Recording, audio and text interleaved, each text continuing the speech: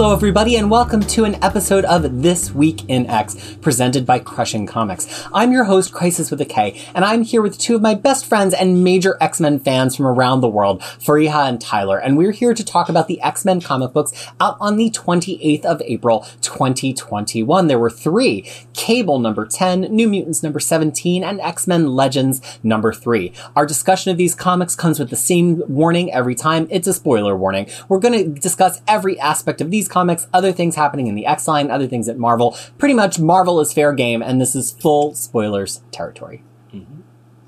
We thought for this week, rather than make up our own questions, we would just go with the questions supplied by the actual comic books, because at the end of New Mutants, Warpath has made some journal entries to the questions that Danny posed to him a couple of issues ago, and those two questions were to write down a compliment he can remember receiving, and also something that is frustrating him. So in the spirit of that, we are going to answer those same two questions, starting with Tyler. A compliment. Actually, let's go one around on the compliments, and then we'll go one around on the frustrations.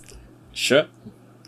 I think the most common compliments that I got that kind of get me kind of happy is that, oh, you don't look like your age.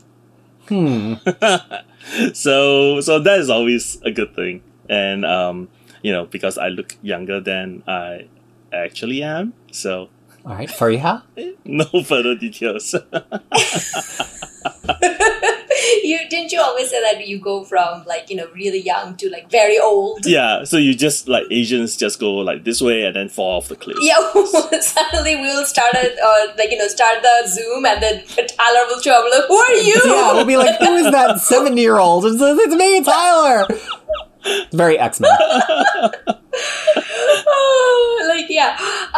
So one of the ones that I kind of that made me happy is that people, younger women, kind of told me that how I'm very I'm very strong and to the point, and they want to be like me, younger women engineers at job, and they want to be like me. At the same time, it makes me happy. I'm like, yeah, but then it's like, you don't know all the insecurities though.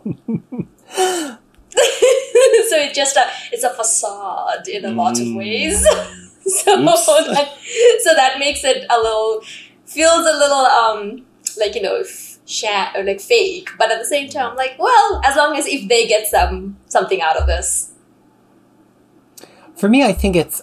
I've recently a few times received a compliment on my speaking, people watching the YouTube and the podcast. And it's interesting to me because, I've done clearly a lot of theater, a lot of public speaking, but I have a very public speaking voice that I do. Even when I'm working with clients, I don't sound like this necessarily. I just have a very specific client voice that I do. It has a different speed, a different cadence, because I'm explaining technical things. And so this is one of the first times in a long time that I've been broadcasting or publishing me kind of just doing natural Peter voice, which is much higher, it's much faster, and I'm not used to getting complimented on that. So it's kind of it made me feel good, and also made me feel like I've learned a lot, because I've listened to old podcasts that I did before they were podcasts, back in 2000, and I was not a compelling speaker all on my own back then. And so to think that some people out there appreciate me carrying on, it makes me feel good that I don't have to do a fake version of it. I don't have to be radio voice Peter. Hello, everybody. I don't have to do that. It's compelling all on its own. You have to now introduce every podcast with a radio voice. Hello, everybody. It's This Week in X, presented by Crushing Comics.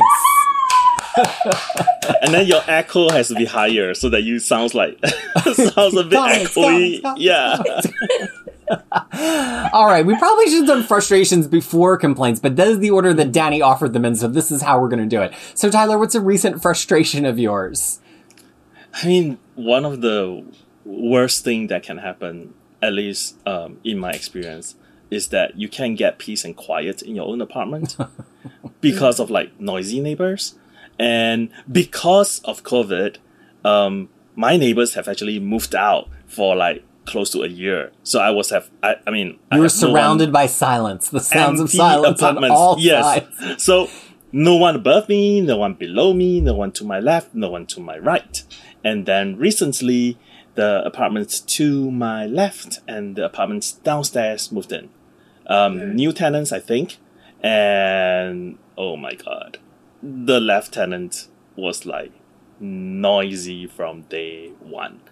You can hear the bass when he watched TV or listen to music pounding on my walls. And I'm like, nope, this is not gonna work. And yeah, and I mean, but after a couple of complaints and close to about a week of like utter frustration, because they don't start until like 10 p.m. and they don't stop until like 2 a.m. Oh. Which is kind of like the worst time to have that kind of noise, because I'm kind of winding down, and you can wind down when you cannot even block off those vibrations. So yeah, so it took about a week before they did something, and then nowadays I knock on wood, I think they are away for the past week or so. So it has been like dead silence. Otherwise, sometimes there's a little bit here and there, but not as bad as when they first moved in. Freya, what about a frustration for you? So this is more of a macro level that I always kind of have this frustration, is that it's like people not like, thinking far ahead or thinking like, more for the future, or thinking about now. Like, I think like it's a lot of things that we have seen over the last year or so kind of showed that and brought a lot of things out in the open, culturally, nationally and everything. And then the fact that there are still people who are thinking in like this level when, more further thinking and future thinking is needed. Yeah, that frustrates me. Like, I don't know whether it's because the science-mindedness of it all that really gets, like, that pushes me into those thinking. But I'm like, really? So I think for me, and this has been a theme a couple times recently, so clearly it's something I'm grappling with, is this idea of people who like want to recreate cliques and bullying as adults. I've spent a lot of time thinking about like surviving school and how unhappy I was as a kid. And like a lot of it was because I just don't do that. Like even when I have a friend group, there doesn't tend to be like an in and out of the friend group. I'm kind of just like, we're just friends. We're just doing things here. If you're a kind person, that's really my litmus test. Like I don't really like people who are kind of like mean and sarcastic all the time. I mean, Freya accepted, of course. I'm joking. It's just a joke. Because usually when I say something like that, Freya gets right in there with like, well, I am mean and sarcastic all the time. And so I kind of like have put a lot of effort into surrounding myself with really like positive people. And I think back to my friend group in the States and even folks like you online, like you're kind of just groups of people who just like want to be positive and kind of want the best for other people, even if it's somebody you don't especially like. And it's just so weird to me as an adult to like go out there and encounter people who are trying to recreate like an in club or who are kind of like just like being mean because it's fun to be mean. And there's some like cultures who are into that. It's kind of extends to people who like hearing about the drama of something. I'm like, I just don't care. Like, to me, that reminds me of third grade. And I'm like, bless you if that is entertaining to you and you want to live in third grade. But like, and so it's hard. It's frustrating for me because I think I was in a bubble, a relatively dramaless bubble when I was in Philadelphia. And now because I've uprooted myself and I'm in a different place and I have different friends and I'm part of more internet communities so I can have like more friendships, it kind of just feels like that impinges on it a lot. And I'm like, oh, it's just so pointless. Why? What is entertaining about that? Well, now we've gotten both of our compliments and our frustrations off our chest and we can go on feeling cleansed into our discussion today. Thanks, Danny Moonstar. For Cable number 10, Tyler, let's begin with you with our first reactions before we get into the details of the issue. So even though this issue reads pretty fast, I think it still packs enough stuff and humor to make me not feel unsatisfied. So I think Nodo is still pretty on point in the art department, and that last twist was especially sweet. So I give it a 3.75 possums out of 5. Freya? So last issue, when it ended with Cable and Hope, and since then I actually went on and read a lot of Cable and Hope, and I was hoping that there will be more hope in this issue. And there wasn't. So I was a little disappointed by that. But at the same time, like Tyler said, there was a lot of humor and a lot more, since we seen it in Sword last week, lot more, advancement of X of Swords issues, or like, that saga or whatever you want to call it, that it's like kind of getting seeped into other places. So I really enjoyed that. In terms of art, I do want to enjoy Phil Noto's art, but I cannot get over how every face looks the same, because, that Emma looks like blonde Natasha Romanoff. So that really annoyed me. But otherwise, I would say I enjoyed it, and I'm sad that it's coming to an end. It feels like it's coming to an end. So, not necessarily, I could have done without this issue. I had a very opposite reaction to that. I feel the way on this that I feel on like a long-running indie series like Saga or Birthright that I love, where I just want to see this team handle these characters forever. Part of the fun of an indie series, it's like, you're always going to get the same writer, you're always going to get the same artist, and you really love how it's their characters. You don't want to see anybody else's take on them. And that's kind of how I feel about this right now. Like, I don't want to see anybody other than Dugan write Cable. I really like Dugan's Emma. I love Dugan Scott. And luckily, we're going to get Dugan writing a lot of them, because Scott's going to be in his new X-Men book. He is writing Emma and Marauders. But the idea that this could end and is ending, and the idea that we might lose young Table, it's kind of upsetting to me, as I've said a few times recently. And I love Noto's art. I'm sorry, I'm just an easy mark for it. I know there's some sameness in the faces. Yeah. But again, because we've had so many issues in a row of him here, I've kind of settled on that this is the Emma face. Even if the nose is a little bit wrong, even if it looks like his Natasha, when I see this Emma, I'm like, oh, it's Emma. And so I just think I've really settled into like a place that you get to on an uninterrupted run that we don't often get on Marvel and DC anymore, because we don't get a lot of continuity. Everything's got to shake constantly. And part of what Krakoa has given to us is the ability to like not shake things up as much and actually let runs be runs. And it's a really great feeling. It's a nice feeling. It's the feeling that I remember from the 90s of liking books where you could just like a book. Things are escalating and changing here, even if the art team has not changed. Because young Cable here has become really fixated that he needs the old guy. And his opens up with, he's going to gas Xavier to steal Cerebro to use it to find the old guy, which is kind of weird to me because he's almost definitely not in this time and place. But I guess he's going to start bopping around through time and using Cerebro. And he's stopped by Emma, who's just out for a night walk in the Krakoan jungle with her flask, as one does. Although clearly she's there to stop Cable, but she gives the appearance that she's just out for a walk with her flask. And it's a fun exchange, and it leads Emma to be like, you have this dad who's like the most professional X-Men there is. Why are you trying to shoulder all of this burden yourself? Which is kind of funny because it's exactly what his dad would do. So, Freya, what did you think about this initial encounter with Emma here in the jungles of Krakoa? So, and this is where I was talking about the art and everything, because the thing is, the way she dresses, I'm like, oh, what is Natasha doing here in Krakoa? Because of the dress, and then the face, and then everything. Because, Noto also drew, like, one of Black Widow's run. So that's where I was tripping out. Oh, then it's like, oh no, it's Emma. The thing is, isn't he trying to get, like, Professor X's Cerebro to raise old Cable? That's what he already wants it back to raise him. It's not just fun. Yeah. Okay. Because I think, and that's one of the reasons I'm like, ooh, is Hope is giving him this idea? No, it wasn't. But, but that was the whole point that he was trying to kind of get that. I like the interaction, and, I liked that, Emma's just drinking at night out of a flask, which, kind of gave a lot, like, tells a lot about her. But yeah, it was fun interaction, but I didn't feel the same depth I felt last issue. Tyler?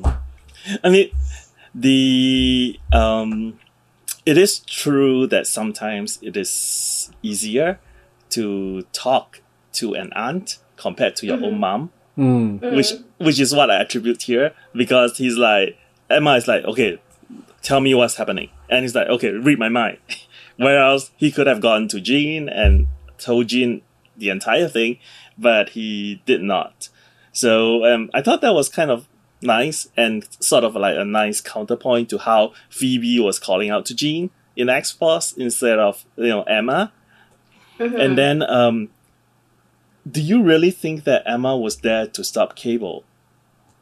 Yes. Why else would she be walking around in the woods at night? She's To spying on get into Professor X. Rex.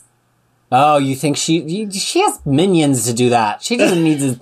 She doesn't need to stand in the jungle in her She's white like- pantsuit. No, and why is it white? the only thing that was throwing me away from that theory was like she said white. Because if she's in her black costume, then I was like, she's just spying on Professor X. No, and then we also seen that Professor X takes off the helmet when he's sleeping. So Yeah. it's very possible that that's why that he was there. Yeah. One thing I do like though is like the whole conversation about Apocalypse, that why Apocalypse did it, and then it's like, oh, in order to make us fit. I'm like, there's better way. There's better way of doing that. I don't buy it. Well, and there's What- an interesting line that the X-Writers have to kind Yeah. of tread in referring to past apocalypse stories now, because he's like on the... The He's not friend. only on the island, but he's like their friend, sort of. He's their work colleague Different. now. Yeah. And so Yeah. you can't, it's not, you can't just play this like he was trying to make us evolve. Now it's like benevolent in some way. He was just trying to make you better when he infected you with the techno-organic virus as a baby and you had to be sent to the future to grow up in a Future. dystopia. Yeah. He was just looking out for you. So it's like, it did feel a little discordant. Emma, of all people, who's usually keeping it real. But I feel like Emma's version of keeping it real is kind of like, it doesn't really matter what his motivation was. This is what we got out of it. That's the way Emma, I feel like, would look at it. And so she's like, look, the thing we got out of it is he was a whetstone for us to be honed upon. It kind of doesn't matter if he was evil or not, because that's what happened. And that's like a very Emma kind of like, it happened, deal with it approach to life. Well, I thought like Fariha would react to another line instead of the Apocalypse line. The family that you come from, the great best family. captain of Krakoa. Ugh. Like, my reaction was, ugh. Yeah. I was like, I wrote there, say, oh, Q, I wrote, Fariha. Like, yeah, no, I genuinely eye rolled when I read them. Like, ugh. Magic is better. Yeah, but talking about humor, right? That beat about Professor X coming out from his tree, and it's like, hello? Yeah. And it's called House of X. I was Yeah, like, it is. whoa. Yeah. Right? Because on the It is map, there's a House of X and a House of M, if I recall correctly. M. Yeah. Yeah. Right. There's House of Yeah. X, They're House of M, divorced and then I parents think living that- next door to each other in two separate row homes. Yeah, Yeah. but make sure they have matching clothes going to the gala. So, which leads to our next scene. Well, that does lead us into our next scene, which is a brief one, but it's funny. It's where Cable runs into his dad, and his dad, Cyclops, is getting fitted for the Hellfire Gala, and he mentions that he doesn't need to see the gala design from Jumbo Carnation, which maybe explains the outfit that he wound up with. As long as the visor works, and Jumbo Carnation Yeah. definitely gave him a lot of visor to work with. So I think it explains. I love that we're getting story reasons for the outfits, some of which are good and some of which are not so good, because he doesn't want to see it as long as there's a lot of visor. Tick, tick. But this launches. Oh, go ahead, Tyler. No, I said, like anyone of importance, the tailor goes to him. He doesn't go to the shop. Right. He So gets this an in-house happens. visit. This happens in the summer house because you see the earth, the window with the earth. Mm-hmm. So I thought it was funny. And this starts a very classic dad versus teenage existential crisis conversation, where clearly they're talking past each other. It's a very well-worn trope, but they're doing it as Cyclops is like, we can have this conversation on the go because Emma has sent us to London to take care of these 2 stray Arakans. I had to laugh at that because, like, Emma's the one who sent him to talk to Cyclops anyway, so it kind of just feels like a total setup by Emma. Like, did Emma send the Arakans to London, or does Emma know they're only going to be honest with each other if they're doing it while fighting? Like, this is some real subtle therapy from Emma on the part of these 2 guys that she's keeping an eye out on. And so they wind up going to London and thrashing some Arakans while they have this conflicted conversation. Tyler, what did you think about that? Well, even before that, there's one panel that I kind of really enjoy, which is the one where Jumbo Carnation was saying, "Oh, you need to come for a fitting, Cable, or you risk looking a fool." And you look at Cable's face when Well, he got the that. fool as the card, right? During X of Swords, Yeah, that was his card. and his face was like, seriously? I mean, and also already he's sort of like insecure about his own ability, and then you have to have someone like Jumbo say, "Oh, you're going to look like a fool," and he's like, "Huh." So I thought that was Jumbo a great saying that. Yeah, so that was a really great, I think, art on that front. But I mean, it was fun. I mean, I like to. I mean, after X of Swords, when Arako came back to this plane of existence, we barely touched on them. Besides the rejection of the flowers by by Iska, so and then so it's nice to see other Arakis like basically wreaking havoc. It's nice to mention it, right? Like they are going to have a hard time fitting in. That's for sure. I mean, they have been at war for like how many hundreds of years, and then the other thing that I just noticed, nothing to do with the Araki, is that Cable is wearing a version of Scott's uniform with like different colors and a slightly different stripes here and there, but the general shapes is almost the same. So I was like, oh wow, that's really nice. Yeah, but I mean, I enjoy this part. It's a nice break. And it has a huge pay. I mean, it has a very nice payoff at the end. So yeah. Freya, what did you think about it?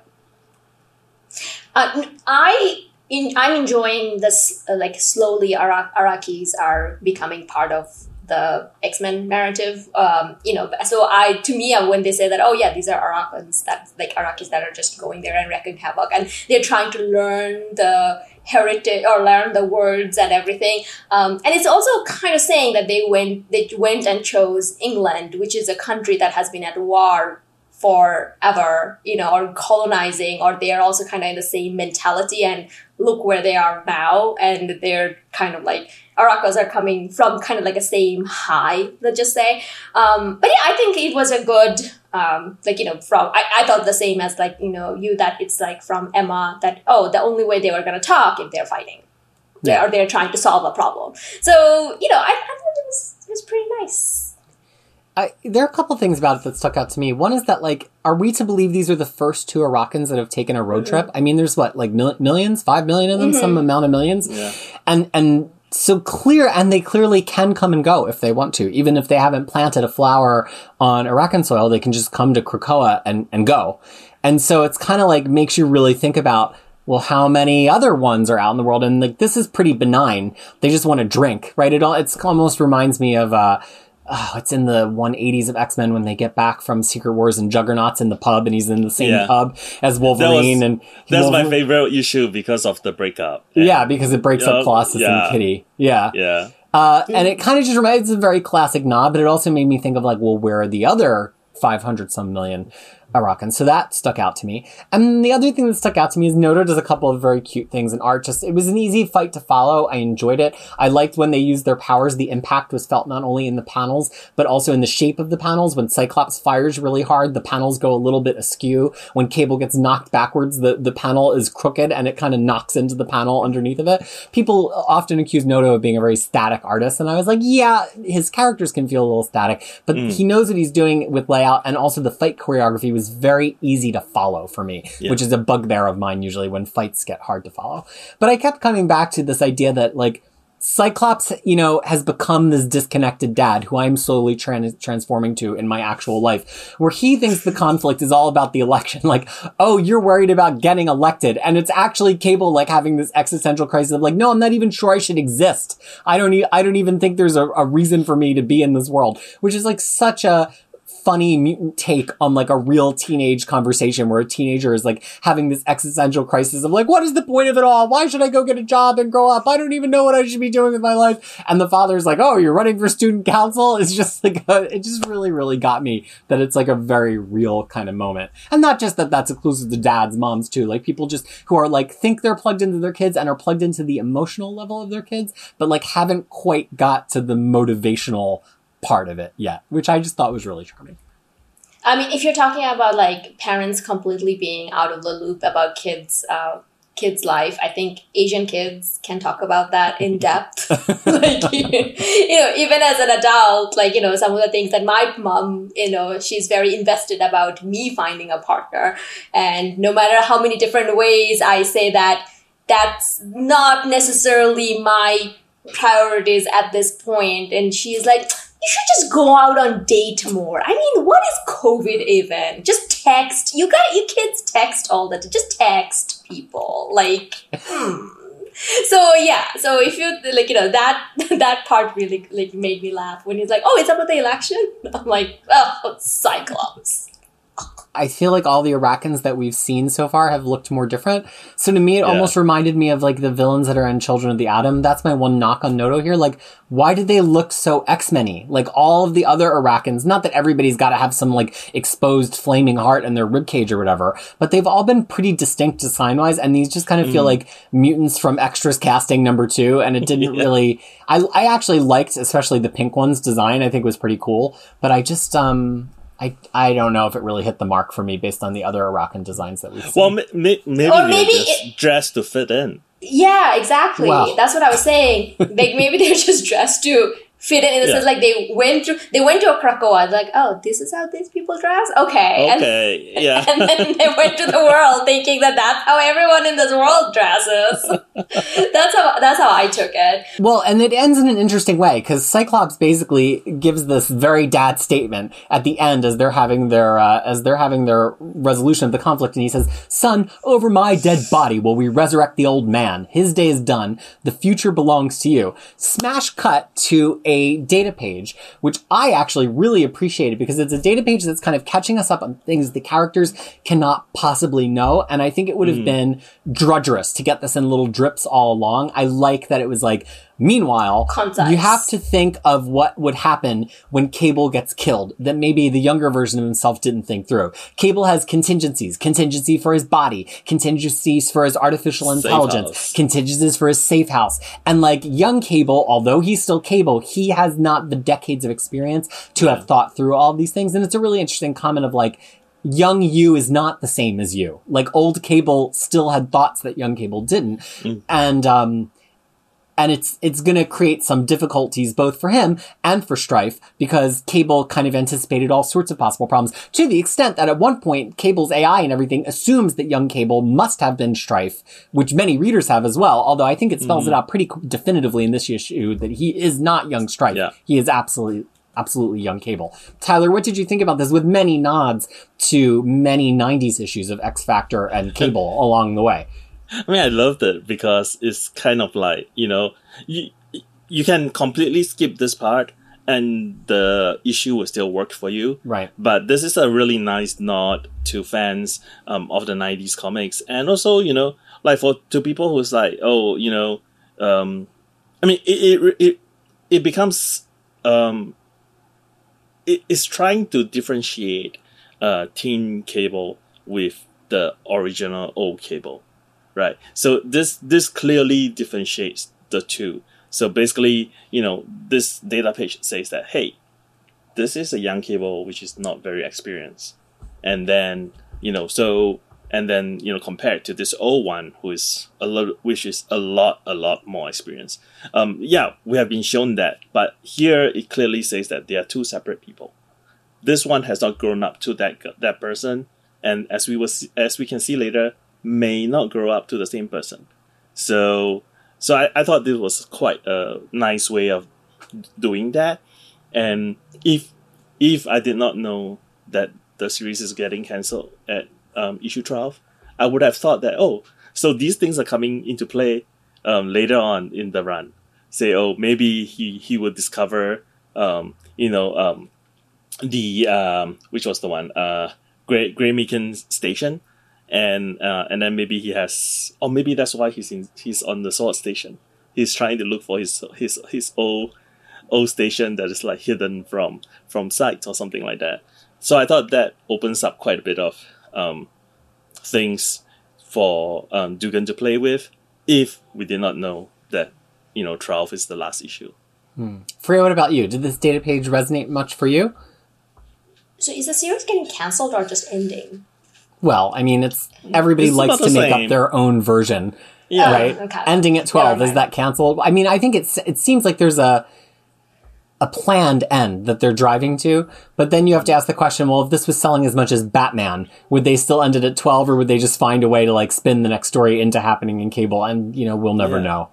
Okay. No, I mean, in terms of like the data page and stuff like that, this is one of the things I appreciate Dugan a lot, because even if someone who haven't read all of these things, I still got information out of it. Yeah. I still understood that, hey, this is like, to what Peter was saying, to kind of differentiate that the old table may not have thought this through. Like, or there's like all these other things that are going on that he's not aware of. And like, it's like a very concise thing. And I'm pretty sure if this was more than 12, this wouldn't be a data page. This would have been a whole issue on its own. So, I mean, I thought that it was pretty, like, he brought all this history together in a very nice way.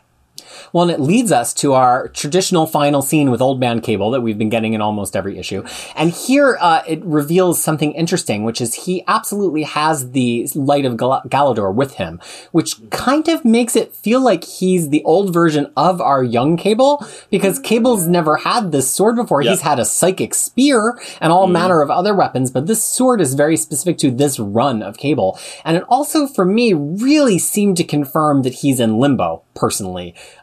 Because I've been reading a lot of comics with Limbo, and just like the demons and the way he wants to talk to the big guy, it kind of reminds me of the lead up to the original Inferno, which of course dovetails very well with, but he can't be in present day Limbo, or Magic would know, because as Tyler just mimed, Magic just visited Limbo with Cable in the last issue to ask her captives if they knew where Cable was, and they said no. So, Freya, what did you think about this whole... Is this old Cable of young Cable? What is the significance of the sword? Where is he? Did you get any new hints from this brief sequence? Other than this is the old version of of Table, like, because that's when I was like, oh, it was him all along. Yeah. I mean, that's the only thing I got out of it. So, I mean, and then I was like, oh, maybe he already have, maybe something else. I was like, oh, okay. I was like, Tyler and Peter will tell me. Tyler, what about you? Well, I mean, this definitely confirms that all the old Cable shots that we have seen is the future Cable from this young Cable. Future Table. Yeah, so it's the future Seems Table. to bode you can say well that. for my love of young Table, that he's going to remain Yeah. around since he grows to this ripe old age. Definitely. And I mean, to add to that, this Cable learns the tricks that, from the fight that he just had, playing possum. Mm-hmm. Yeah, so this basically just, like, it's such a nice trick, and it's such a, it's a good payoff in a sense, right? Because it's like, okay, we have been thinking, okay, maybe this is the Cable that is not that has been time traveling somewhere in between, before his death, and then we can bring him back or whatever. But no, this is Table, which, like Peter said, I mean, I'm happy that he's not going anywhere. I'm calling it that, one of the X-Men arc is going to be about this Table, this old Table. Could be. Well, especially it's all the little mini Duganverse inside the Hickman verse, Exactly. right? Like Exactly. he's playing with some very specific themes across books here about father and son with Cyclops, and Cyclops wants Cable to join the new team and put himself up for vote. Clearly, that's not going to happen. This ends right after the gala. It kind of makes you think that the solicits are maybe not telling us the whole story quite yet of where we're going to see young Table pop up, and so I'm very interested to see what transpires there. That's Yeah, and then he Oh, also entered Deadpool, like, sly way. It's like Deadpool also helped. Well, I'm we like, did say last episode, I think, that we do fully Yeah. expect to see Deadpool pop up before the I end was- of this series. Yeah, But- I was like, whoa, where's Deadpool? Deadpool actually pops up in another Dugan's title, right? Which is in Savage Avengers. Right. And You just they, can't again- keep away, even Yeah, after so- a 4 or 5 year run on Deadpool. I mean, he's probably my favorite Deadpool writer. It's the so I'm best not one. complaining. But he it's can't the quite keep his hands off him. Yeah, and then Deadpool is also about a father-son in a way. We can talk about it another time. But yeah, so the thing is, like, I'm like, Duganverse. Let's bring it on. For New Mutants 17, let's start off with our first reactions before we get into the details. Tyler, what's your initial reaction on New Mutants 17? I mean, this issue is packed as per normal. Ayala's issues are always quite packed, and I mean, I really like it. The odd, rough scene cuts that plague Ayala's earlier issues were not present here, and it was a more smooth, free throughout without that weird jump, and Ree's arts and colors are, at his usual high standard. It's not, there wasn't a page where it was a wow page, but I thought, everything looks really good, as expected from New Mutants, even after such a long break. So, I mean, I give this a 4 potions out of 5. Freya?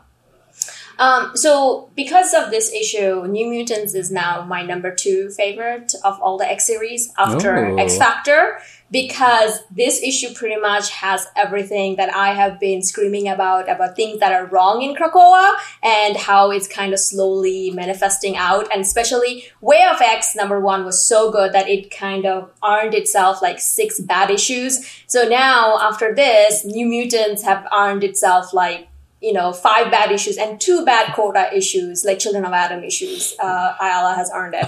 No, I absolutely loved it. Because it has like everything that I have been screaming about, and it's kind of very much in line with how New Mutants and this younger mutant stories usually go in other times. Like it's like a multiple storylines going together and multiple people you're seeing, and then it's all happening, and it's perfect. I thought that it was amazing. So I mean, for me, it was a 4.8 out of 5. Wow. I'm really, really neutral on this issue. There are a couple of things I enjoyed. There's a couple of things that frustrated me, but I came away with kind of just a bland taste in my mouth. I think just because of this Otherworld thing, and we'll get into it, I just think it was paced weirdly. I don't think it got us as far as it maybe thinks that it got us in terms of satisfaction and closure for readers. And because I'm into what's going on in the other plots, especially with the Farouk plot, I kind of just felt like it was weirdly misshapen. And I will say, the final thing I'll just throw on is New Mutants all along has been my favorite X title, neck and neck with X Factor, even when the Brazan to Ayla switch happened. And I didn't like Brazan, but I loved it by him, and I've really enjoyed it by Ayla so far.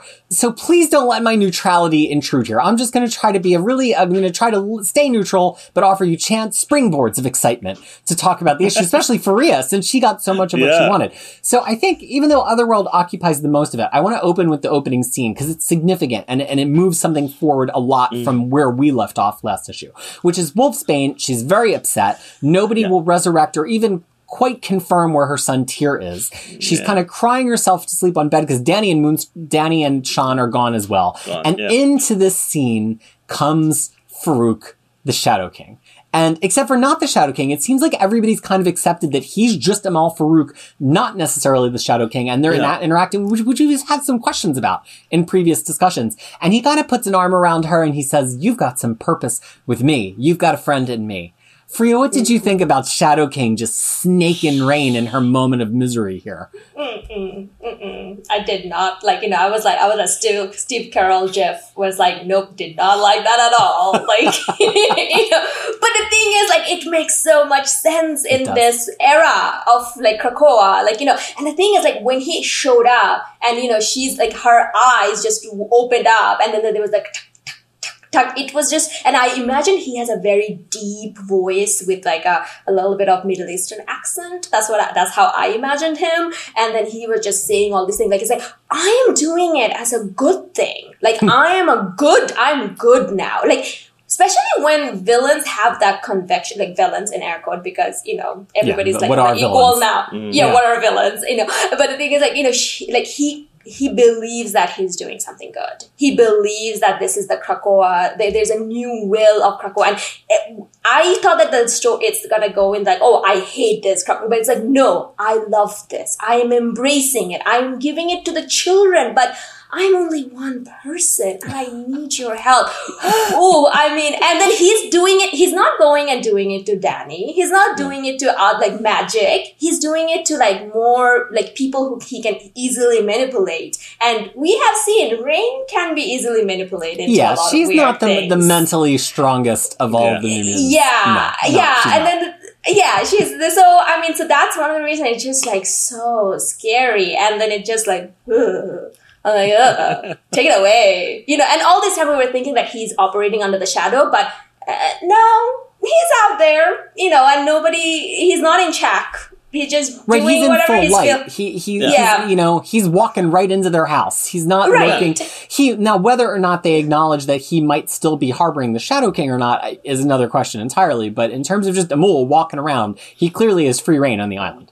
Exactly. And then I was like, go away. Tyler, what about you? Go have a psychic dance off somewhere else. Well, I mean, that's the thing. I mean, my first thought is that this is continuation of the rehabilitation of Farouk, and possibly separating the influence of Shadow King and Farouk, and casting the shadows on some of the younger mutants. So basically, Shadow King might be say, okay, I now have an entire island of mutants to influence. Why do I still need this guy here? Right? He has been a great host, but now we have Rain, we have we have No Girl, we have Rain Boy, we have Cosmar. Yeah, Cosma. So, why not just, start spreading the influence? Because, like Farouk said, I don't know if that's what Ayala is playing at, but I thought it's interesting because here he sometimes, Farouk sometimes refers to himself as himself, and then sometimes he mentioned that he's a psychic being. So I think, my read is that there might be just a mixture of two people speaking here. So, and one part of him is genuinely trying to redeem himself given the chance. And then the other part is still the Shadow King influence, trying, still attached to him and, still trying to spread bad influence. But I was kind of creeped out by that. It's meant to be creeped out. No, I'm a psychic, so your problem is my problem. You are making me out. Your pain. Yeah, you're bumming me out. Saying that to Rain actually works because she is very guilt-ridden. She is very guilty. She's always feels very guilty about her just existing. Wait till you read her first appearances. Oh, I don't. She's to be honest. To be honest, she doesn't change X Factor, X Force onwards and all that. So, it doesn't make any difference to me at this point. Yeah. So, saying that to her actually works. And he knew the right thing to say. So that's one of the reasons I want to see him speaking to another character one-on-one and then see how he changes. Then you can tell whether he's actually evil or whether he's meant. Because everything he said to Rain was customized to say to Rain. And so that's why I'm not buying that he's good. True, and also the camera angle that Reese chose to use on some of these scenes is absolutely casting him as the bad person. From the down up, and then he has this mustache here with that smile and creepy smile, and then he's like, and then just walked into a woman's house and then just sit down on the bed, it's like, ugh. Yeah. Don't. And then looking at her like that through the shades. It's interesting. This escapes my neutrality a little bit because I think this scene is exactly as long and as punchy as it should be. When I react really positively to New Mutants, this is what I'm looking for. And the thing that really stuck out to me is I think something you both highlighted really well is that I don't need Rain to always be perfect. I don't need her to always use good judgment. I don't need her to always win. I need her to act in a way that's consistent with her character that makes me realize the attachment that I've had to her all this time. And, this to me is that. It's painful to watch. You do not want her to walk out the door with him. She should know better. But as Freya pointed out, it's unmistakably Rain. And I think that that's really what I love from this New Mutants title from the beginning to this point, is that the characters really act in a way that's not idealized, that's not there to like make all of their number one fans who want them to have feats all the time happy. It's the way to make the people happy who really like care about them as characters who are fallible. And I think that tends to make me really interested in a comic book. Like, let the characters be fallible, let them be wrong, let them have errors. And that's when it's kind of the most engaging to me. And it was two pages and done. And I don't know that we needed any more. I don't know that we would have gotten anything else from this having a third page or a fourth page. I'm just trying to can't wait for all of this to be collected so that I can read this all in one go, especially Rain's everything that happened to her. This reads so well. And I wonder, like, if this was all in one issue, all of Rain in one issue, how we would react.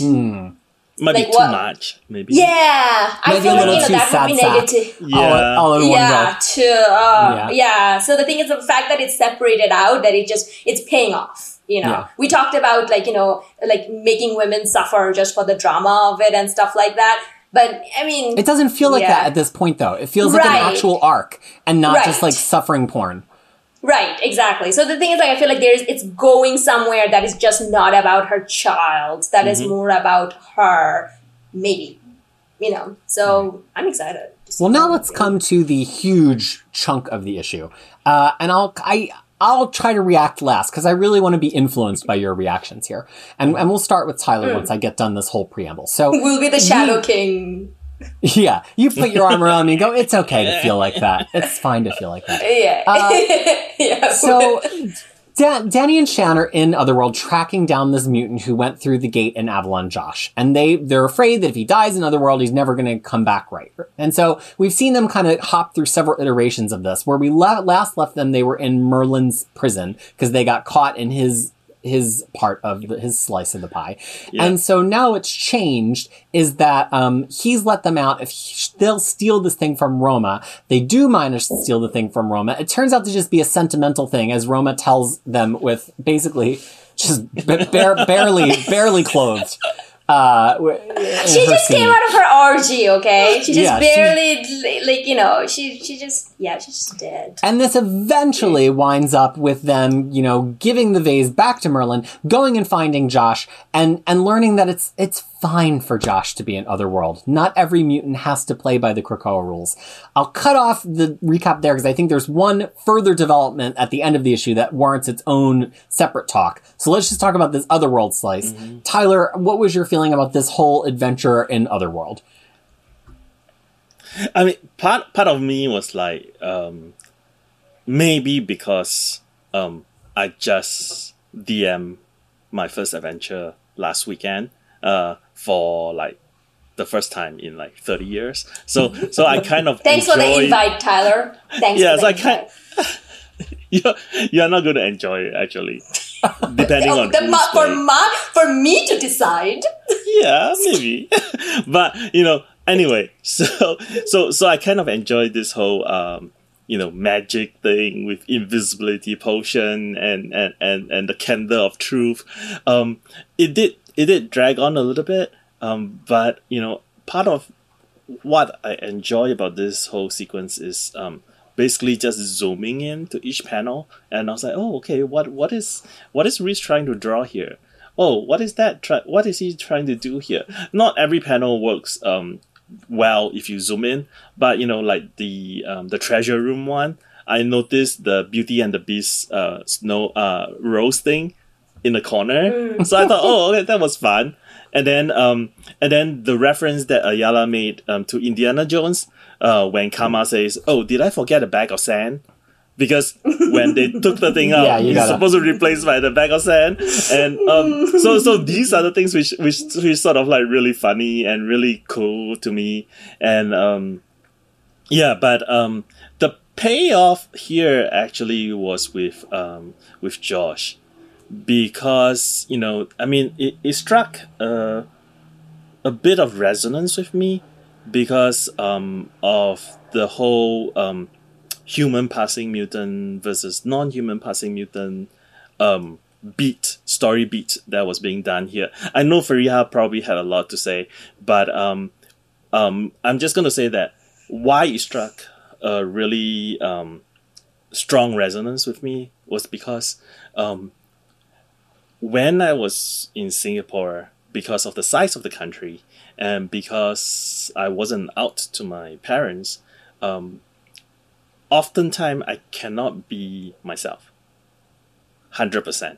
Like I'm still me, maybe, 80%, and then the last 20% I have to sort of like contain it.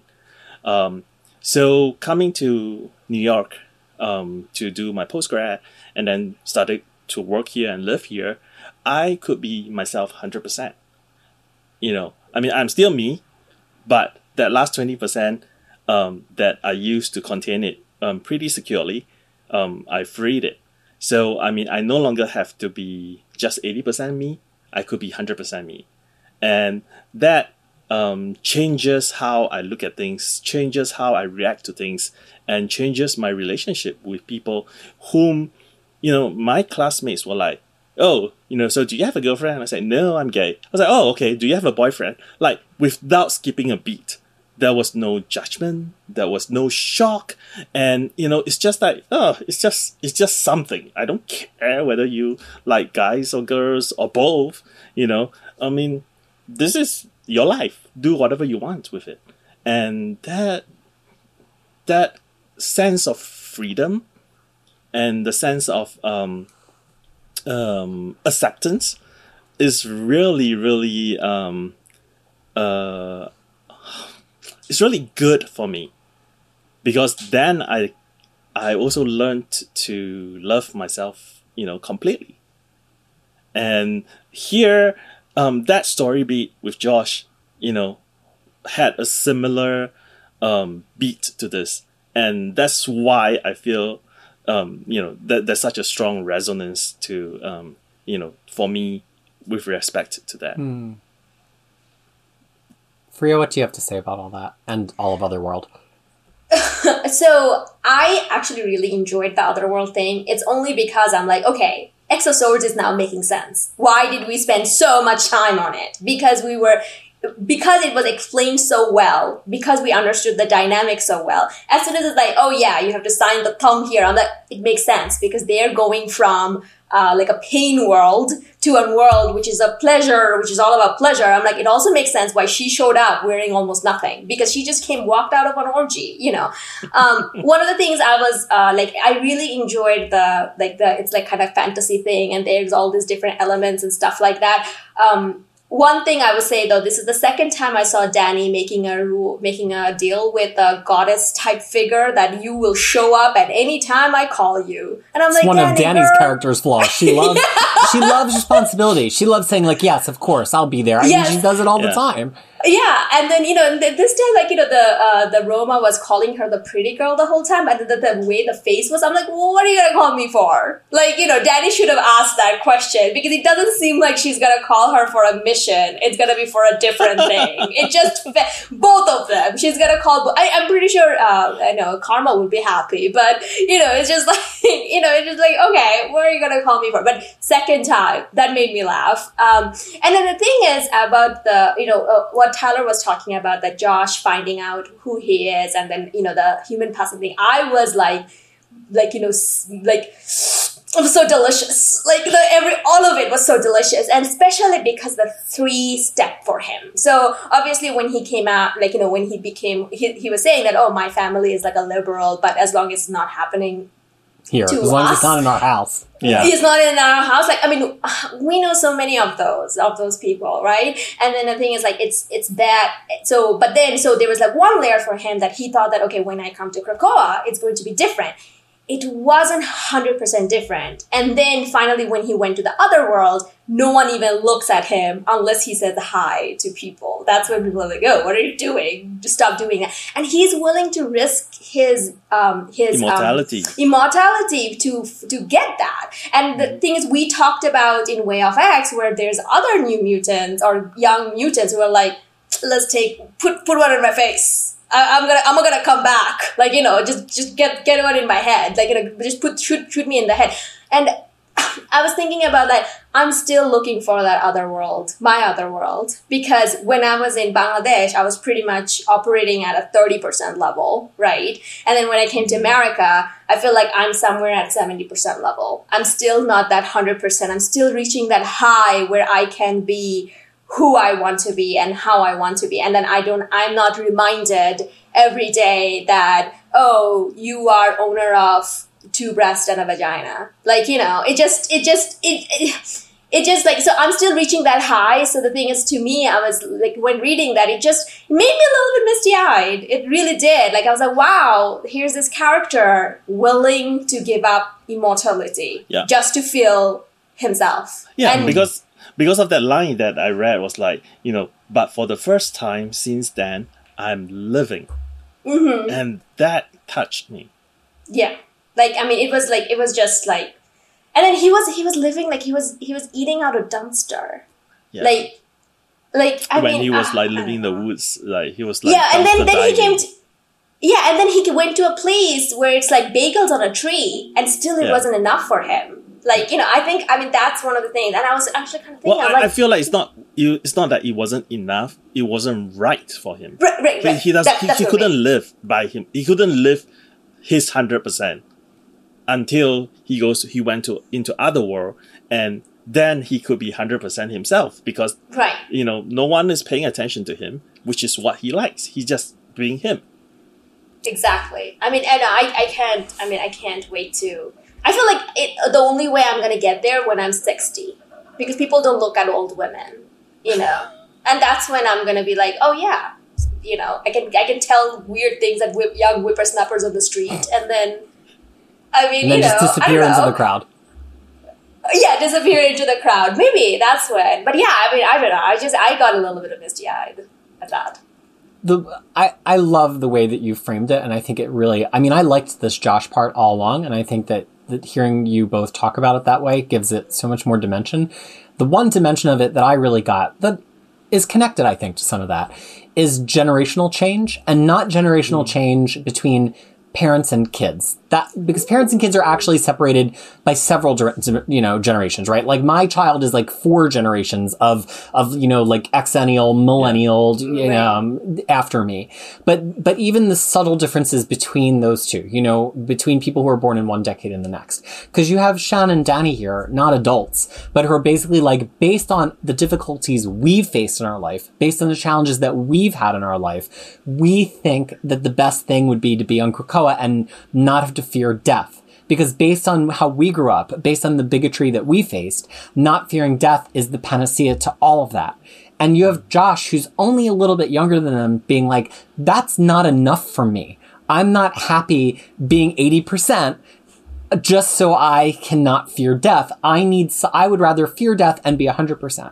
And it's like, those two opinions don't have to ever be compatible with each other. They're each the truth of what those people generationally need because of the challenges that they experience. And it made me just reflect on my family. And, my grandparents grew up in the Great Depression. I think, I have stories about my grandmother, like living off of fruit she picked off the side of the road because they had no money at all. And my parents, being Italians in Philadelphia, when Italians were discriminated against and couldn't even get jobs. My dad has stories about that. And then my stories are different. And then my kids' stories are going to be different too, because she's growing up in New Zealand. I've created that, for her.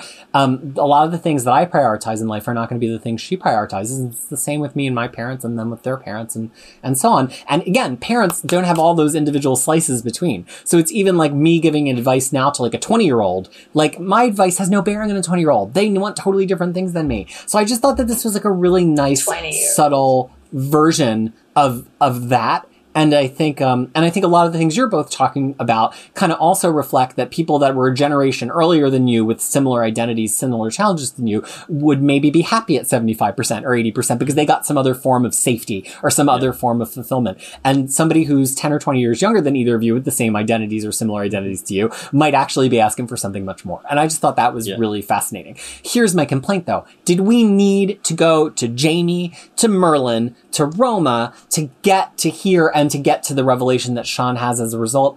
I don't know. I feel like a lot of those scenes here were kind of empty calories. What happened with the magic potion? Where were they fighting? Who were they fighting? I don't really know. Why did we need so many pages of Roma talking to them? What transpired there? I don't really know. So I just really feel like for every really dense scene, which Ayla does really well, like this Josh scene, there were also some pages where I was just like, what is even happening on this page? And that's where my frustration comes from. But hearing how this landed so well for all three of us in such distinct ways makes me actually kind of look a little bit past neutral and upwards on this issue, because clearly it got somewhere good. Just because an issue has 4 boring pages doesn't mean the issue didn't get you somewhere that's powerful.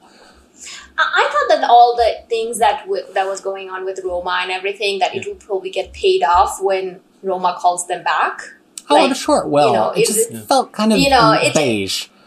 Yeah, I mean, there was also the bit, I think, Ayala was like seeding the rabbit thing as well. Right, which we will get to in just a moment. Well, before we get to that final revelation about the rabbit and about Sean, we have to stop at one other plot briefly, and I'll turn the floor over to the two of you. I don't have strong opinions on it. Anil and some of the other kids who were influenced by Amul are still trying their consciousness swapping, and they really want to learn to better control other bodies or other things. They're trying to swap into a flower at this point. And so they come up with the bright idea that why not go to X Factor's body farm to get an already deceased mutant to try to inhabit a dead body with their consciousness. I guess because the resurrection process is under such lock and key that they can't just steal a husk from the 5. I don't know. And they decide to go to Scout to talk about this, or as we will call her, Honey Badger.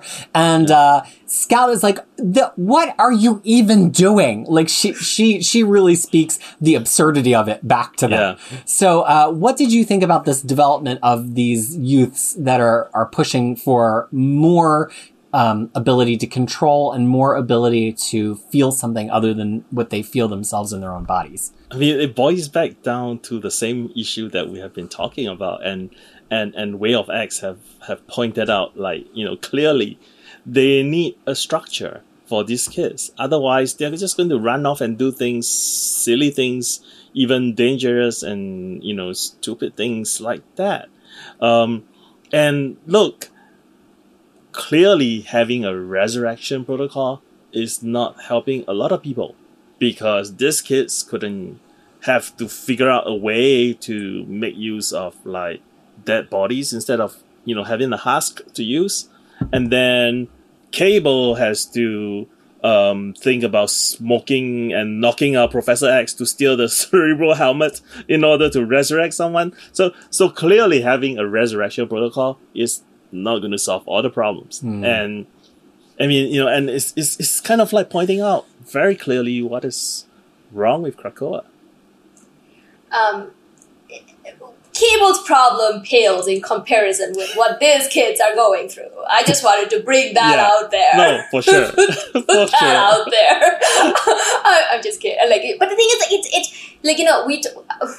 I think I talked about it in the comment section last time. Is that in Way of X, it's like Resurrection Protocol, the Crucible works for some people. Some people who are actually willing to fight and everything, but it doesn't work for a lot of other ones. And something that Tyler has been mentioning, that, okay, Malice got a body back. Nobel must have some thoughts about that. And that's the thing is happening. There's like all these, and I keep on saying, put these kids in school. Let's put them in school. Let's bring Peter Parker back. Let's bring Kamala Khan. She's not doing much these days. Bring them all as teacher and then teach them. I don't know. Keep them busy, because now we have one just outright stayed up and left. One of them took a bullet to their head. One of them is stealing. I'm gonna put Cable in like New Mutants, fine, and he's stealing from the head, and then these kids are willing to put themselves in dead bodies, like how gross and disgusting is that? And then and they're saying it as if this is the most normal thing in the world, like, hey, I need your help to kind of get them, and then I actually extremely love the way "them" has been put in a bold twice, so Enel says them, so obviously he means the older mutants or the councils, and then they don't care about us, and also another thing is there's a division that's happening between the youths and the old generation who are controlling everything. And then Scout also uses the word them, with a bold, and she's also talking about another group, like, I think she's talking about humans or whoever made them to feel like they are less than. And that conversation was like extremely, very like punched, like, it really like had a lot. And then also Laura's not back yet, so she's in a this happened disarray. before X-Men. But the thing is that the fact that she has no wish to clean their room, that's saying something. She's kind of like depressed. Like that's what I'm saying. She's this little girl who is like probably 9 or 10, and she's not cleaning. She's not cleaning her house. Like that she's not. She has no. She's like I'll get to it.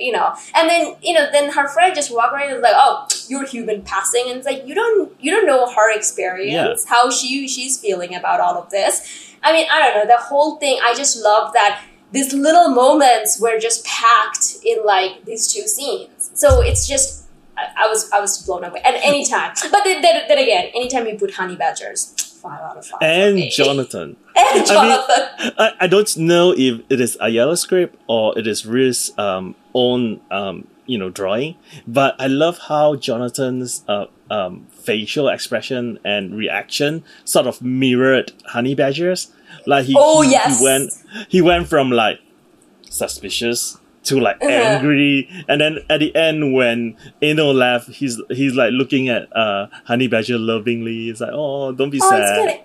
Don't be sad. Well, and then he actually, that's his characteristics anyway. Like from before, like he's always kind of following Honey Badger's expression and stuff. So I'm like, at least there's Honey Badger, but I'm like, oh, where's Dakin? Like, where's why Dakin hasn't told me, okay, come stay with us in the boneyard? Laura's gone. Because he's with Aurora. Yeah, he's busy following Aurora. Yeah, it's like, that's true. That's true. But yeah, I mean, I don't know. I just like it's like I'm concerned for Honey Badger. Well, Laura's back, so yeah. Well, but she's with X-Men now. Yeah, but that might mean that Honey Badger starts popping up in X-Men. Who knows, right? So we get one last scene here, and it's a pretty important one. And I really think Ayla did a pretty clever thing here, which is that there's been this white rabbit that's clearly a manifestation of Danny's powers that they've been following, and we all are like, tee-hee-hee, White Rabbit, Alice in Wonderland, etc. But Danny's power is such that she manifests what people want to see the most. And we kind of just assumed it's because they wanted a guide, and so she would manifest a guide. But that's not quite how her power usually gets interpreted. And so here we have this final revelation where Sean is saying, wow, you know what? I think actually that rabbit represents my brother's consciousness, which I've absorbed a very long time ago because it represents a shared love of fairy tales that we had.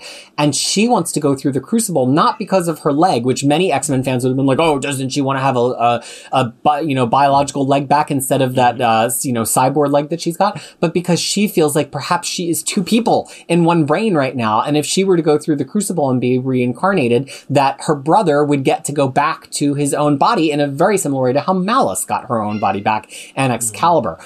Tyler, you have experience with these older stories and know about her brother. And Freya, you've read a little bit about Sean more recently in your read of Astonishing X-Men. So Tyler, and then Freya, what did you think about this kind of shocking last-minute turn of events?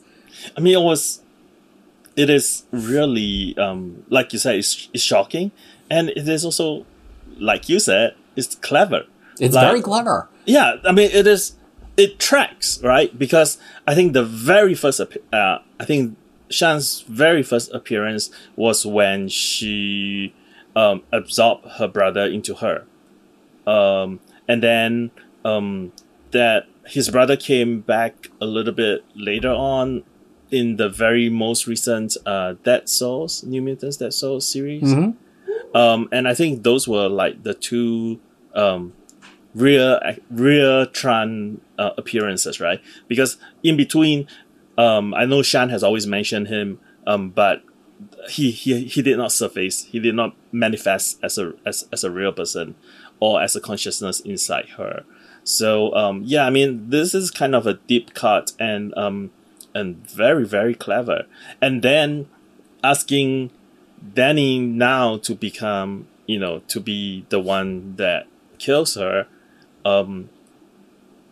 then, that will, create, create the conflict on Cosma's side, because Cosma also asked Danny to be to be her opponent in Crucible, but it's Danny's not really like, meant for either of them. Yeah. In a way, yeah. Yeah. So the current Crucible does not really allow these things. These two situations. So I'm interested to see what Danny says. Priya, what about you? I mean, I actually, when I saw her, and because I read Astonishing New Mutant, Astonishing X-Men, I was like, where's her human brothers and sisters? Where are they? Oh, the little ones. The little ones. Yeah. Yeah, I'm like, where are they? And then the thing is, like, she does not have very good record in the sibling department. So, so I was like, okay. And she does talk about Tran a lot. So I think for me, it's more interesting to see that, okay, where does that go? Because that's something that happened so long ago, and she's just been holding on to it and just carrying this. It would be kind of good to see a end of that. However form that is, And I also thought the same thing about Danny being asked. First of all, I think Danny's gonna be like, why is everyone asking me? And then second thing, Cosmo's like, wait, you went for her, not understanding what they have gone through, how their history and everything, and also another example of Crucible's not the place for this. Because if she's walking around with 2 mutants in her head, and given that their whole thing is make more mutant, they should separate them straight away. Because that's like 1 free mutant just there. It's just a one. You get 2 for 1. Just get that. But I don't want to also leave without talking about the data page, though.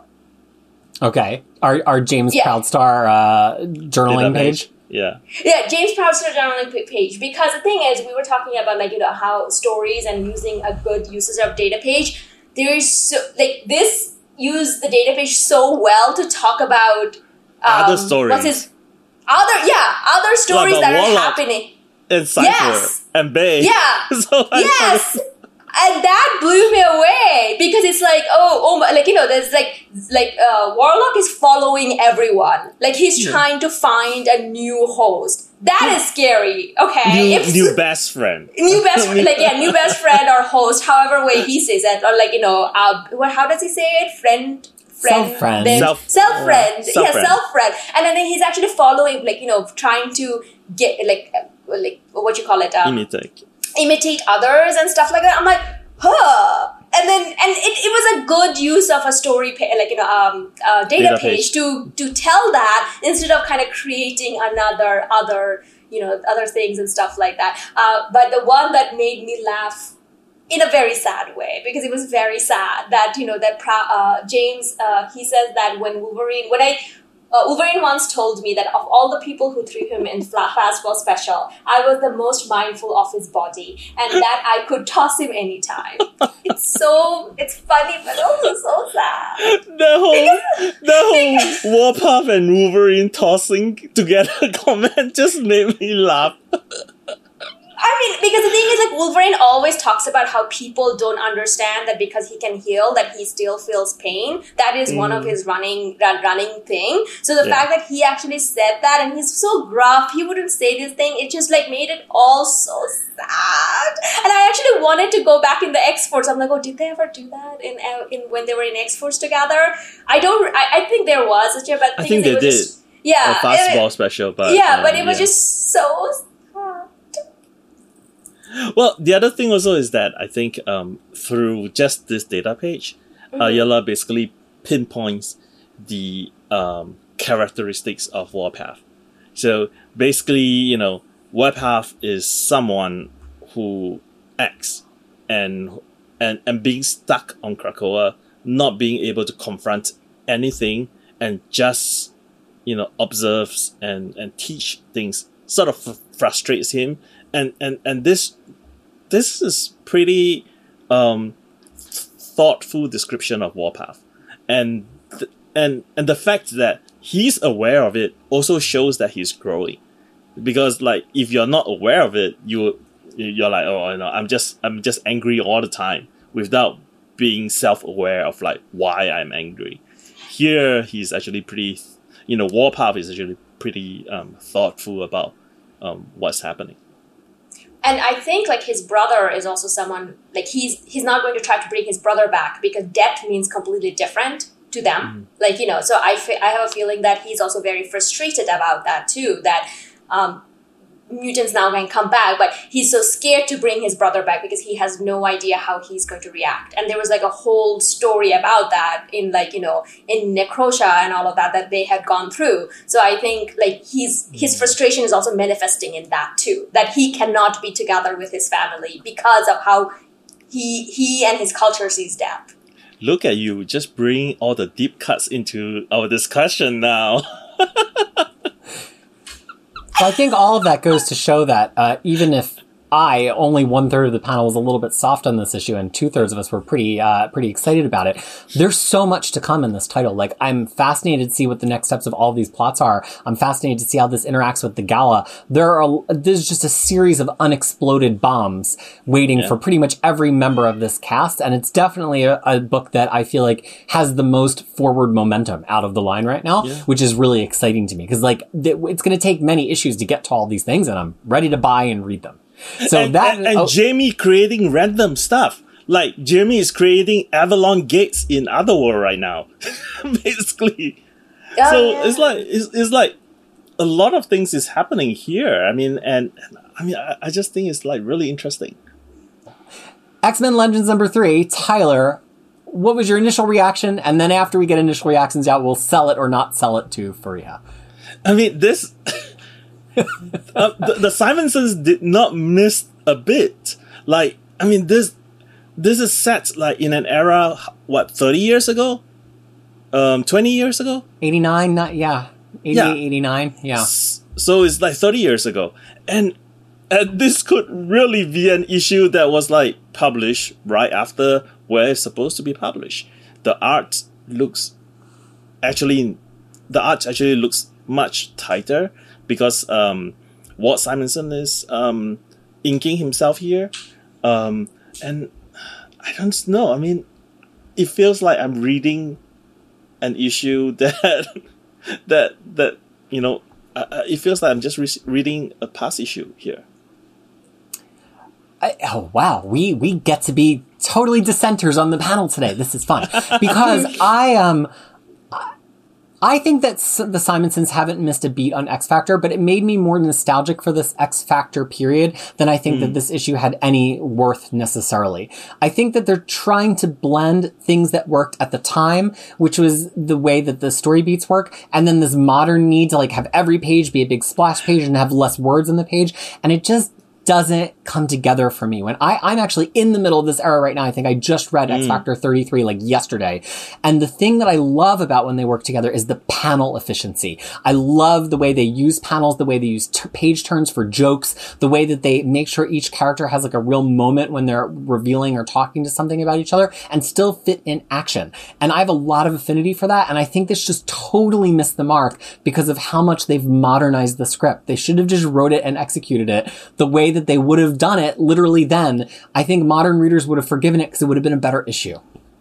Well, this was done in the classic Marvel way. So basically, they had a plot. Walt drew it, and then Weezy came back and filled in the script. Which is definitely Walt's style now. If you've read things like his Ragnarok, like he just draws bigger, bolder panels now. And I think he revels in the amount of detail that he can get. He's always been a very detailed artist, but like he can just do so much more in a wider panel. And I feel like he rightfully likes that. But to me, it's missing that thing that made X Factor X Factor. Got it. So, Tyler, would you tell Faria, who has never read classic X Factor, that this is worth reading? My answer would be no. Because of the fact that it spoils quite a bit of things that came before it.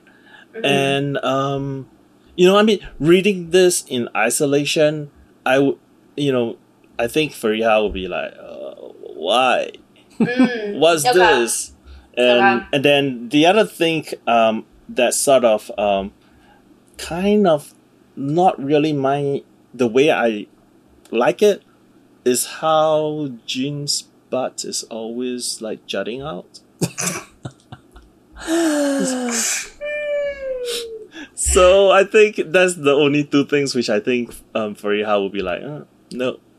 I mean, I do want to read the Simonson's X Factor. Yes, when read we're X Factor there. up to 43, then jump into this if you want to, and then continue. That okay. works. But Well- reading this in isolation, I don't think so.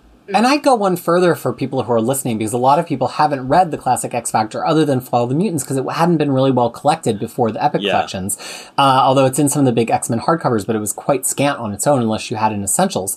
But here's the thing. This pretty much directly follows Inferno. It's like one issue after, or two issues after the close of Inferno. So if you've read Inferno and you know that material well, then you probably can just read this, because this X Factor status quo follows that exactly. But I would say that I know some people are down on X Factor, the original X Factor, and it doesn't stand up to the Claremont stuff of that period, which people love to say. Screw that. I think that X Factor from like 8 to 30 is actually just as good, if not at points better than Claremont's Uncanny X-Men and Claremont and Simonson's New Mutants. It's a great book. It has great relationships. It's got a great supporting cast. It's really good. So if anything, I would say if you do happen to read this and you're like, what's going on here? Who are these people? I don't know. Go read it. It's all in Marvel Unlimited now. It's all in Epic Collections now, and it's really good. I'm here in the modern day to tell you it more than holds up. I think it's actually better than we thought it was at the time. Well, not everything is on MU yet, especially the latter half. So, yeah, after this point, then it gets real scarce, because that's never been collected in color before. And usually when things get collected in color, that's when then they get Marvel digitized. Yeah. Freya, based on what we've just told you, what is your interest level right now? Well, I have, even before we have this discussion, I've always been kind of interested into knowing the creator of Nanny, what else she have done. Like, you know, because, and then also she's the creator of Cable, which people don't often give her enough credit for. No, they don't. Yeah, and I like I said, I met Louise Simonson, and I was, because of where I was in my comic reading, I'm like, why are people getting his wife to sign the books? Now I'm like absolutely like horrified that I even had that thought. But, you know, so I've always been excited about reading her books and everything. So I'm game to read that. And I think like from what Tyler and, you know, to an extent you said, Peter, that it would read much better if I'm just doing it in continuation. Or maybe even come back to it after, like, you know. So, yeah, I'm going to be... But before we go, I do want to say that Ragnarok by Walt Simonson is Old Man Thor. He thinks that we haven't noticed it. We totally did. It is absolutely Old Man Thor. Like, if you like Old Man Logan and Old Man Hawkeye, and you want Old Man Thor, go by Ragnarok. Yeah, it's like, exactly. I was like, sir, what are you doing? So... By the Thor way, is public domain, baby. Anybody I know. I know. But the thing is, like, his Thor is not different than his Marvel Thor. So it's like, I mean, no, they say he has a right to do it. Yeah, absolutely. And IDW is going to publish it, so that's great. I mean, the thing is this: I brought the Mutant Massacre hardcover at that time. It wasn't that oversized omnibus. Just the original hardcover. Yeah, the very first time I met Walt Simonson. And he was sketching in every book because the con was kind of a small con. And I said, any of the X Factor members. And he signed his signature, that dinosaur signature. Yeah. And he drew Cyclops around it. I was like, so cool.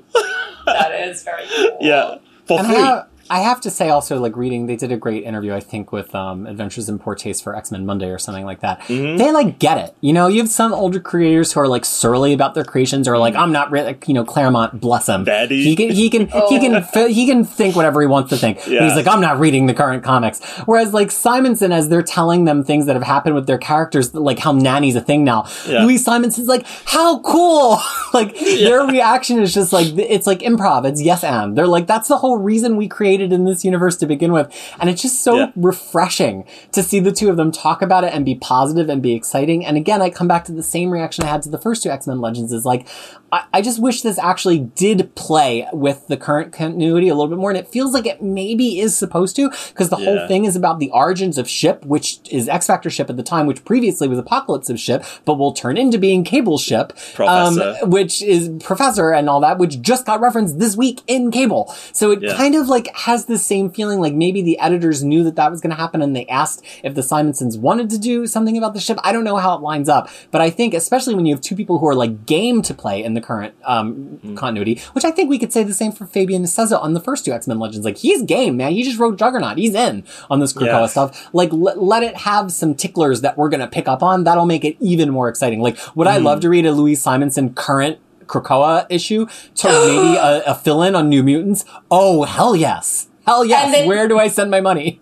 And then also with like slipstick Nanny, because she was fascinated by that. She was fascinated by the nanny has lipstick. Like, you know, she was like, oh no. Like, you know. So yes. Also do follow them on official Walt Simonson's page. Even though it's Walt Simonson, he talks about like Louis all the time. So it's very wholesome. It's super wholesome. Unlike Daddy Claremont. Yeah, Daddy Claremont, a little bit different. And since Zach isn't here to do it, I have to also put in a plug. If you like Louise Simonson, her run on Power Pack from the 80s is just so charming. There's a second omnibus of it solicited, so grab the first one now while you can. Utterly, utterly charming. If you like kid comic stuff, it's kids in the Marvel continuity instead of kids in their own like separate pocket thing, which is part of what makes it so satisfying. Except for that issue of Uncanny X-Men that they collected with Power Pack. Oh, which is terrifying. Why would you put that in a Power Pack? I had that reaction because I had to heavily edit that when we read that as a family. And then I opened the Power Pack omnibus. I'm like, oh, why would you put that in there? It's like one of the creepiest issues of Uncanny X-Men under Claremont. Oh, which man. one? Which issue number? 205, right? Yeah. Oh, which is funny because Omar loves that issue. Every time it comes up, he's like, oh, that's the best one. Oh, It's a Barry Windsor Smith issue, so... Yeah.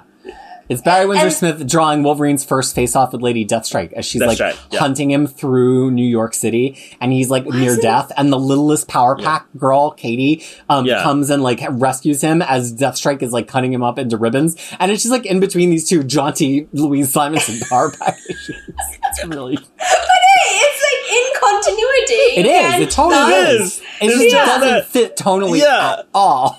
I want a collected edition of all the time Wolverine was saved by little girls. Oh, like, a lot of times. Yes! And I want a collected editions of that. Give me that epic. I'll buy my first epic. Like one of those Marvel first book. I'll Save buy Wolverine, those. Volume 1. Yes. Like, you know, it's just so many... Jubilee, Julie Power, Kamala Khan, Miss Marvel, like it's like so many times it happened. That no, definitely. That is Jessica Drew. Well, she's not a little girl though. Yeah. All right, y'all. But yeah, it happened Young so Storm, many times. maybe no, Young maybe Storm, not. Yeah. No, they did not. No, they because didn't. Young Storm was with Gambit, and then they all came back to the mansion. Yeah, he was with like Jubilee basically. Well, kids, we've gone far afield from our discussion of X-Men Legends number 3. But I think the bottom line here is like, this holds a lot of fun in it that's not just nostalgia fun. And you may or may not buy it as a modern day reader, but, buy it, I mean like get it, like it, love it. But, it's not bad by any stretch of the imagination, at least our imaginations here on the top row of the video chat here. That's been our discussion of the X issues that are in continuity this week. There is a non-continuity X-Men issue. It's free, even on Comixology, which is a Hellfire Gala art book guide. What is it officially called? Guide. And it has the looks of almost all of the cast members of almost all of the books. We're not ready to red carpet all of that yet. We got to get our act. I'm ready to wrap my arms around my Russian hunk of metal. I'm here to challenge you for that. I'll crucible. You know what? Meet me in the crucible. I'll take you down. I will put you in the back of the resurrection protocol. Apparently we're here to talk about one look in specific, which is the look setting the internet on fire right now, I have to admit, which is Colossus's Russian zaddy look. I mean, he's my favorite character now. I mean, who is Colossus? I mean, he's my favorite character. He's been my favorite character all this time. Forget Magneto. Forget everyone else. You know, he's my favorite character now. Hey, it's so hot in here. Oh my God. I waited in line for 30 minutes to get Declan to sketch a bearded Colossus.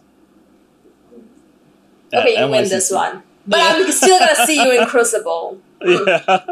I think part of the fun of that particular look is that it's this very kind of like Russian oligarch influenced look it is. with all the furs and stuff, and it's so weirdly out of place because he's in his metal form. So like, why would you be wearing all these warm clothes? Although his metal form gets cold, but he doesn't feel it. Like he doesn't feel when he gets really hot either. Yeah. And so it just, I think that it's that juxtaposition that makes it really entertaining. That and other parts of it, because he really, it just is funny to think about, and it's like jarring to be like, why is this giant colossus in like furs and this cloak, and then with his chest exposed, down to and then the hair slick like to one side. The thing is though, in the gala guide, it also says that the cape is supposed to be removed. Like it's that's how it's created, that the cape can be removed and stuff. But the thing is, like, knowing what we know about Colossus, can you ever imagine dressing up like that? To me, like, that who was dressed him? Somebody else dressed him. I mean, Jumbo Carnation ostensibly,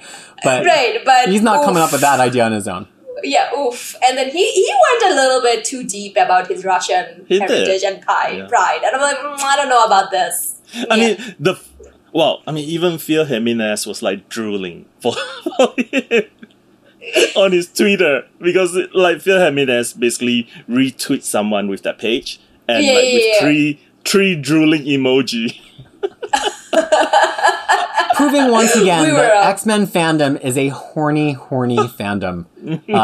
Colossus in the Hellfire Gala Guide. So as the Hellfire Gala gets closer, I'm sure we will have more to say about the many looks, not just of Colossus, but apparently that one couldn't escape untouched. So that's it for our discussion of This Week in X this week. And there's some interesting stuff coming up next week. What does next week have in store for us? I think the Hellions 11, and we always love a Hellions issue. Yeah. Marauders, and also there's been a series of one-shot called Curse of the Man-Thing that has been running. It's by Steve Orlando, and even in the first one, which was not X-Men, it was Avengers was the first one, it had the horticulture ladies in it. So it's got a connection to X-Men, and the X-Men one is the third of the one-shots, and that comes out next week. Whether we're going to read all three of the one-shots or just that one shot, we haven't figured that out yet, but it is coming out next week. And so we have plenty upcoming to talk about. And hopefully we'll be rejoined next week by our erstwhile member, Harry. He must have got held up at his fitting at Jumbo Carnation. Clearly he doesn't have the pull that Cyclops does to have Jumbo Carnation come to his actual apartment. He has to wait 2 hours in line to get into his shop to get the fitting. And Freya, why do we even get together and do all this every week? X-Men is better when it's read together. That's right. So we hope that you're enjoying having somebody to read it together in us, because we certainly not only enjoy getting together, those of us here on the call, but also getting together and be in dialogue with you. Please, if you've had some thoughts in response to this, please go ahead and share them with us. And until we get to talk to you again, on behalf of myself, of Tyler, and Freya, and Harry, who is not present today, this has been This Week in X, and we wish you well until we see you again. Bye.